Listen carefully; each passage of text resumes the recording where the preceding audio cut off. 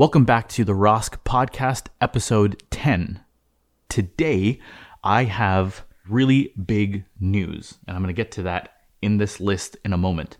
I realize a bunch of people who have been listening to the podcast have been approaching me regarding the 3 insights, and they like the idea of the 3 insights on the blog, but it's missing from the podcasts. So what I'm going to try to do is include those at the beginning of the podcasts to prime you, the listener, for the points you should be looking for. The second thing, which is the big news, we got our first question, which to me means engagement is happening. What I'm going to do is go through the podcast for today, and then at the end, answer the questions. Last announcement for now, and I promise we'll get onto the podcast. I've noticed that a lot of people are benefiting from the podcast, but I haven't made it clear that the podcast is complementary to a blog post and a newsletter that we have. Now, the newsletter is once a week, no spamming. It's every Saturday morning, unless something happens to me that delays it because I do these by hand. And what's meant to happen is that the newsletter takes the blog post or the podcast topic, condenses it into 3 main bullet points that basically, if you don't want to go through all of the philosophy behind the actionable tactical items that we discuss, you can take the 3 most important actionable items from that week's blog post or podcast, take it to work, take it to any interaction, and be able to implement them and see the change happen. Almost as if you can close your eyes, not even understand how it works, but know that these are the things that make it work. Once a week, super short newsletter aimed at being as efficient and condensed and beneficial for you, the member of the community. The second benefit of signing up for the newsletter is down the pipeline, we're going to have a number of projects coming out based on 3 main pillars. The first pillar, heuristics, how you manage and deal with the room in the most critical of situations. Now, in the next couple of months, we have a beta of a cardiac arrest management app that I can guarantee you is not like any other cardiac arrest or medical management app you have seen. I'm biased, but I know I'm right. When this beta comes out, members of the newsletter and the community will get exclusive access to this beta, will be eligible to test and be able to give feedback, be able to give input, and your input may actually get to be implemented in the app itself. And we will have a list of founding members that will be known to the people when this app gets launched. You will be one of our founding members and get a chance to be able to help us develop this app and carve it into what only can be described as the perfect cardiac arrest management app. The second pillar is clinical. This is coming a bit further down the pipeline, and we're still working out the kinks, but it's not a matter of if, it's a matter of when.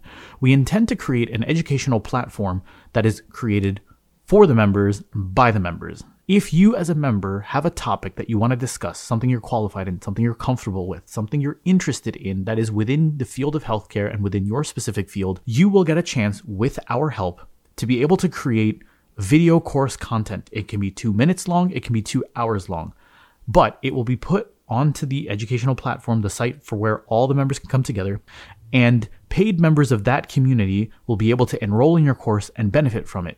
But here's the kicker. When they enroll in your course, you get the opportunity to earn a percentage of royalty.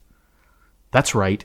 You have the opportunity to potentially get paid in order to create educational academic content, something that I think is missing from the academic healthcare world and could change things. The third pillar is psychological. We intend to create an exclusive, curated, refined community, again, for the members and by the members, to be able to interact with each other with the code of ethics being laid down by the content you're listening to right now. Being able to practice co-authorship, co-leadership, peer recognition, and peer mentoring within a community where you know that the people around you, when you discuss a case, debrief on a case, or just talk about a particular interaction you had, or celebrate a case that you had, that the people around you are going to come to your aid and to your support with the code of ethics that we've laid down, with the principles of a growth mindset, of the co-leadership and the co-mentorship and the peer recognition. All of that coming together within a community where you know that you can be vulnerable, where you can be the learner, where you can be wrong and be able to grow from that. These 3 things combined, I know, will have the potential to be able to change the climate in which we practice. www.rosc.life head over to the website, get signed up, get involved. There is no spamming. It will be once a week. And if that schedule changes either more frequently or less frequently, you will be notified immediately and your feedback will be welcome. Now, onto the podcast.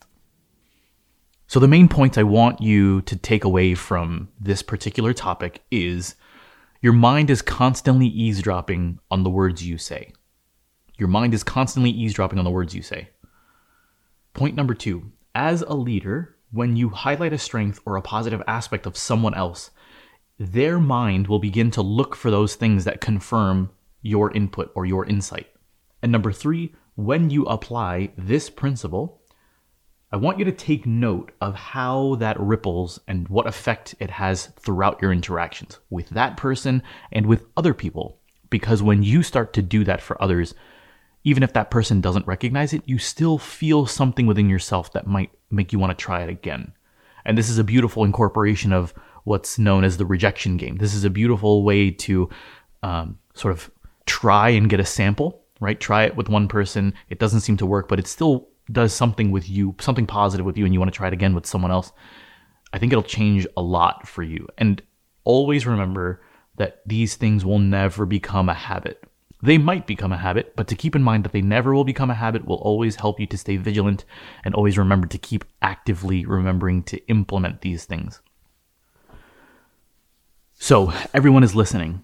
Now, we have been talking a lot up until now about this idea of if you want the environment to become intellectually and emotionally what you would like it to be, then you have to be the one to put in the work. You have to be the one to create that change that you expect to be given to you.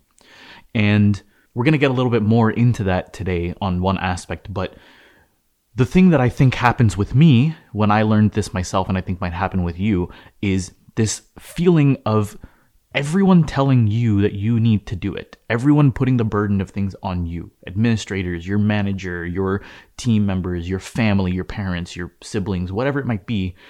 It might sometimes feel like that old feeling of, you're damned if you do, damned if you don't, or no good deed goes unpunished, that a lot of people in the healthcare field that I've seen, I don't want to say shy away from doing the work, but they tend to feel exhausted in doing the work because they know that the more they do, the more they're going to be taken advantage of because there are people who don't do the work. And it's sort of a hollow victory in that sense. I don't think that there's anybody who could feel more burned out than the person who gives, knowing that it's the right thing to do, and then just doesn't get anything in return in the sense of any recognition or in sense of any obvious change that they might see in front of them. And so to be in this community and to constantly hear the fact that you see things around you, and I've been getting comments on social media about how other people need to understand this and need to change, pointing the finger back at yourself is probably the most difficult thing to do in general, let alone in this scenario. So you might wonder, how on earth do you expect me to believe or accept that with all of these things happening, and even when I do put the work forward, I get not only not recognized, but almost rejected? Who could feel more burned out than that? I don't think anybody could feel more burned out than that. So how exactly does this work? What's important to remember is that this is a community of leaders. You're here because you resonate with the idea of being a leader, of being a leader as a team member or a leader as an official positioned leader. You have that within you. That's why this resonates with you. Because that quality is in you, you gravitate towards the situation in which you can give first, in which you can take the first step for everyone else. And that's most likely the reason why you feel the most slighted. So with this in mind, let's go back to this idea that your mind is constantly eavesdropping on the words you say. This is where the self-fulfilling prophecy comes from. The self-fulfilling prophecy is not that, the world outside starts to metaphysically come together in a way that's based on how you think. That's not how it works.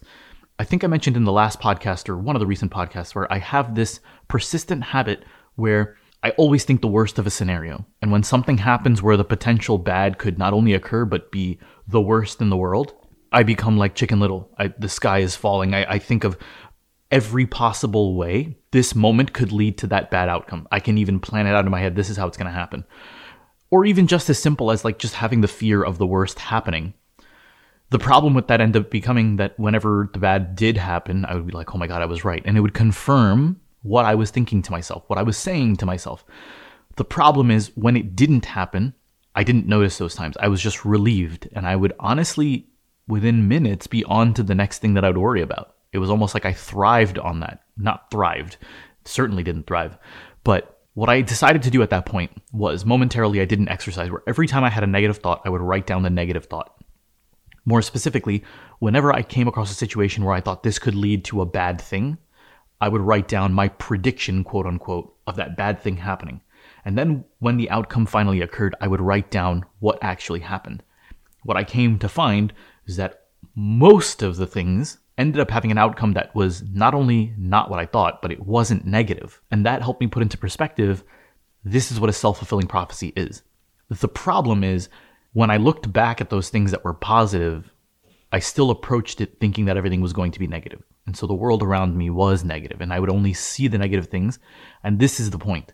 Your mind is eavesdropping on the words you say, and that translates to what we've mentioned before, the reticular activating system, in that a self-fulfilling prophecy becomes that your attention center starts to focus on those things that you have been predicting in your mind or that you have been worried that might occur. The thing you're giving energy to.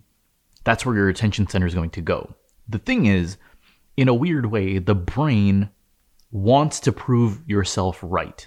It is going to support with evidence the things that you sort of feed it.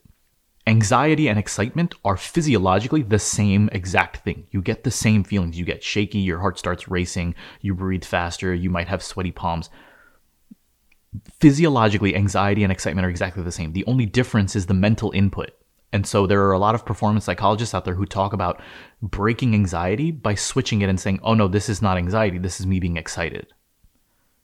There's a lot to unpack there, but the point being, the emotion and the energy that you associate with the particular thing happening, that is what your brain is going to imprint.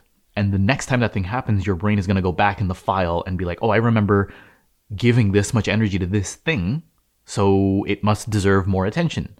And that feeling is going to come back. That tangent is meant to come back to the fact that just like your mind is constantly eavesdropping on the words you say, it's also listening to what others say. And when those people say certain things about you, your brain, once it processes what's said, if you allow it to be processed, which sometimes you should, sometimes you shouldn't, will start to look for the evidence to support that thing. Even if you start to ask yourself, is that true?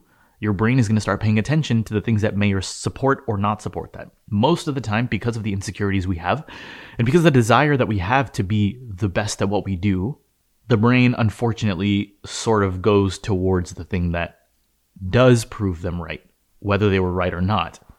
Because this mechanism is in place for positive or negative, when someone says something good about you, if you allow yourself to internalize it, and that's key because someone like me, for example, will sit there and think of every reason why they're wrong, and they might be wrong. They might just be saying something nice about you that's not true, and it might not be malicious, but it just might be they were wrong. Regardless of that, if you listen to it and say, is that true? Your brain will start to prove it. Your brain will start to search for the evidence to suggest that. At the very least, you will want it to be true because of the feeling it gives you, and your brain will then start to look for that evidence. And if it doesn't find the evidence, it'll start to create the evidence through action. Now, this is all well and good for yourself, right? But again, we're not here to talk about what others should do for us to make our lives better. We're here to talk about how on earth us giving the environment to others who might not be grateful for it, giving it to them is going to make it better for us. And this is how. Just like your mind is constantly eavesdropping on the words you say, your mind is constantly eavesdropping on the words others say. And because those things are true, others' minds are eavesdropping on the words you say. This was tricky for me because one of the fears I always had was if someone is doing something, generally, if their general approach to something is not good, if it's rude, if it's condescending, if it's unhealthy, and I pick out one thing that they did well and start to praise them for it, what if that just reinforces their current behavior? That might be true. I'm not going to say that's completely untrue. There's no absolutes here, but it's not as prominent as I thought it was. And this is because I tried it. And I've been trying it continuously with others. What actually happens is the same thing, that when you highlight something that they've done well, or when you speak to them in a way that makes them realize that their mistake was human and that within that mistake was something good, or from that mistake came something good. You're feeding their reticular activating system something to pay attention to. And sometimes you highlight for them something that was good about them that they didn't recognize, or you mention something that you perceived that they feel is not within their repertoire. And because of how good it felt to hear that, they will start to find evidence to suggest that that is true. And if they don't find the evidence, they'll create the evidence through action. This is a long path. Some people might change from the minute you tell them, and the next time you interact with them, all of a sudden you're seeing that pattern. For some, it might take multiple times. But as a leader, as someone who can become a support system for the people around them, it is your privilege and responsibility to provide that for them, to provide that ability for them to focus their attention on those aspects and hone them. And as they start to come out more and more, you can pick on other things. In this same process, you can imprint in them the learner's mindset, the growth mindset. So in the end, what ends up happening is, number one, it influences the way you begin to speak to others because you find it just being better for yourself when you speak in that way, no matter what the outcome ends up being. But what it also does at the very least is creates an environment of comfort for the person to come to you, and they might favor you in being their better self, but it begins to create a pattern. It begins to create momentum for yourself and for others around you. And when you start to fan those flames, that culture begins to grow. It actually becomes a culture, and then it becomes a paradigm shift. And then it just becomes an identity of not only you, but the culture of the people around you. And even though it takes a long time and a lot of giving, selfless giving, to be able to create that culture around you, once you've created that culture around you, you are now surrounded by the very thing that you've been seeking out. Except the bonus here is that you created it. And it could very well be that because you put the effort into creating it, you might not even need that environment anymore, right? You might be the type of person who needs someone to listen, someone to give you their shoulder. And for some people, it's difficult to continue to give and give and give when you never get that shoulder back, and that could be detrimental for some. But some people can wrap their head around the idea that being for others what you want for yourself actually ends up being fulfilling to yourself. This is an added bonus, that you will end up creating the environment around you where people will want to be there for you. You've basically made your bed, but in a good way, because that's typically a bad saying. But you've created the space for you to have a comfortable place to rest. And now it's time for listener questions, although in this case it's listener question. I thought how funny it would be if I started this whole listener questions thing and this ended up being the one question I get for like the next few months and I don't get another question. But then I thought, who cares? So it's awesome to have a question. I mean, I'm super excited about it because it just means there's engagement and it just means there's thinking going on. And it's an honor for me because I'm just like talking about imposter syndrome at the beginning. Who am I to answer these questions? But really what it is it's just a dialogue, right? It's me just giving my thoughts. And maybe it'll give some ideas to you for your own answer to the question. Anyway, the question is this. I don't buy the idea of happy-go-lucky sim environments. People retain more from stressful situations. I don't think people should be put down or embarrassed, but I do tell them, hey, you just killed this patient in a sim environment. I mean, I have a good relationship with them and they know I trust their skills and want them to learn, but am I a bad teacher? So this question brings two main principles into mind for me. The answer is no, you're not a bad teacher. And I think in reality, we're on the same page. Maybe there's something that can be added here that may already exist, but putting it in a concrete plan might actually make it more implementable, if that's a word. The first thing is the definition of optimism. I may have mentioned this already in a previous podcast as well. I don't remember because I'm making content at different periods of time and I mentioned it in one place and not the other. But the definition of optimism is not to think that everything's doing well when things are actually on fire. That classic meme of the little dog with a cup of coffee and it's saying, this is fine, and everything is on fire behind him. That's not optimism. What optimism actually is, and I think this is the most all-encompassing definition I could come up with, optimism is seeing a problem as a problem, but seeing the problem as the first step to going towards a potential solution or solutions. The difference between that and being pessimistic is looking at the problem, dwelling on the problem, and seeing the problem as a hard stop, as a wall. So to summarize that again more quickly, optimism is not thinking everything is fine when things are not. Optimism is looking at something that's not fine, seeing that it's not fine, and finding or going on the path towards getting a solution, rather than being stopped by the problem. And so I think this covers the concern mentioned in the question about sim shouldn't be a happy-go-lucky environment. Absolutely not. It's meant to re-induce the stress that exists in a stressful environment. And as I mentioned before, you don't rise to the occasion, you fall to the level of your training. Same thing with fighter pilots. They fly in stressful situations and they have a checklist, a mental checklist, in order to cognitively decrease the load so that they can function in the environment of stress, because stress will create problems when it comes to functioning cognitively. So allowing the stressful environment to occur and being blunt about you just killed the patient with this action, that isn't the problem. The problem, as I mentioned a few weeks ago, is the transaction that you create as a teacher with your learner.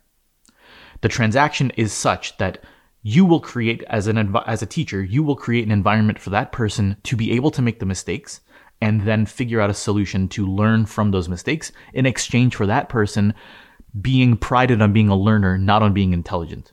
Because it is not possible for a teacher to teach and to help develop someone when they are more interested in walking back their wrong answer and trying to get the right answer. That's not what this is about. And that leads me to the second part of the question, which is this. Making someone understand that you just screwed up in this situation. The action you took on this sim patient killed the patient. The next step from there is how the learner deals with that. And that comes with what I just said, creating the environment of understanding that you're a learner and having the failure is sort of the point. But the next step at that point is to turn that feedback into what's the next step here. So you as a teacher, you as a leader, want to impart on that person guidance on how to come up with the next step, even if it's giving them the next step to move forward. Okay, well, so now what we're going to do is we're going to put this action into practice, and that's going to be the first step to curing that problem. And part of that comes with understanding the mental frame of why that action occurred, right? Asking that person, I noticed you did this thing, and then you took this step. What made you take that step? And part of creating the culture as a leader is to make the learner understand that I'm not asking you that question in an incriminating or a scrutinizing way. It's to understand your thought process. And that person should feel comfortable giving you their thought process, knowing that it may be way off the mark. And that's okay. That's actually important. And that's why I am trying to include these insights as well, because it doesn't help to create abstract ideas. I remember one time an intern coming to me mentioning that one of their senior residents pulled them aside and said, you know all the nurses hate you, right? That was feedback, according to this senior resident. What does that intern walk away with? Nothing other than just having their self-esteem completely destroyed and now them being more self-conscious and more on edge. It's completely ridiculous. And this actually happened. The goal is, here's the problem. What's the solution, or what's the first step to coming out of this problem into a better place? When you create the environment of understanding that a problem being presented is not an endpoint, but it's a signal. It's a signal for you to say, I need to come up with a solution. It's literally the same as when you touch a hot item on the stove and your spinal reflex immediately pulls your hand back. Action to reaction. You don't sit there and think about it. You don't sit there and say, this has occurred. It's an immediate action. It's a signal for you to take a next step. That is what the goal is in being presented with a fault or a problem or a mistake or a failure. That should immediately trigger the person to go into solution mode. You as a leader are imparting the techniques and the tools or the habit loop for that person to go into that process. And eventually that person will be ingrained with that process. That's more important for a person to come out of residency or training of any sort than anything else. To be able to hit a failure and switch into solution mode to then go find the information. That's what training should be for. And that's all about the growth mindset. As always, send your questions into podcast@rosk.life. Additionally, just feel free to send your feedback, send your thoughts, send comments, anything of support or anything of constructive criticism. Let us know topics that you'd like us to cover. Because this is your community, I would love, love, love to hear your thoughts on where you feel the community should go so that it could benefit you and the people around you more. If you want the question to be answered privately and not publicly, then let me know, and I'd be happy to help in that way too. It's an honor to be asked any question because it means that you feel some value in what you're getting here. With all of that rambling done, I will see you next time.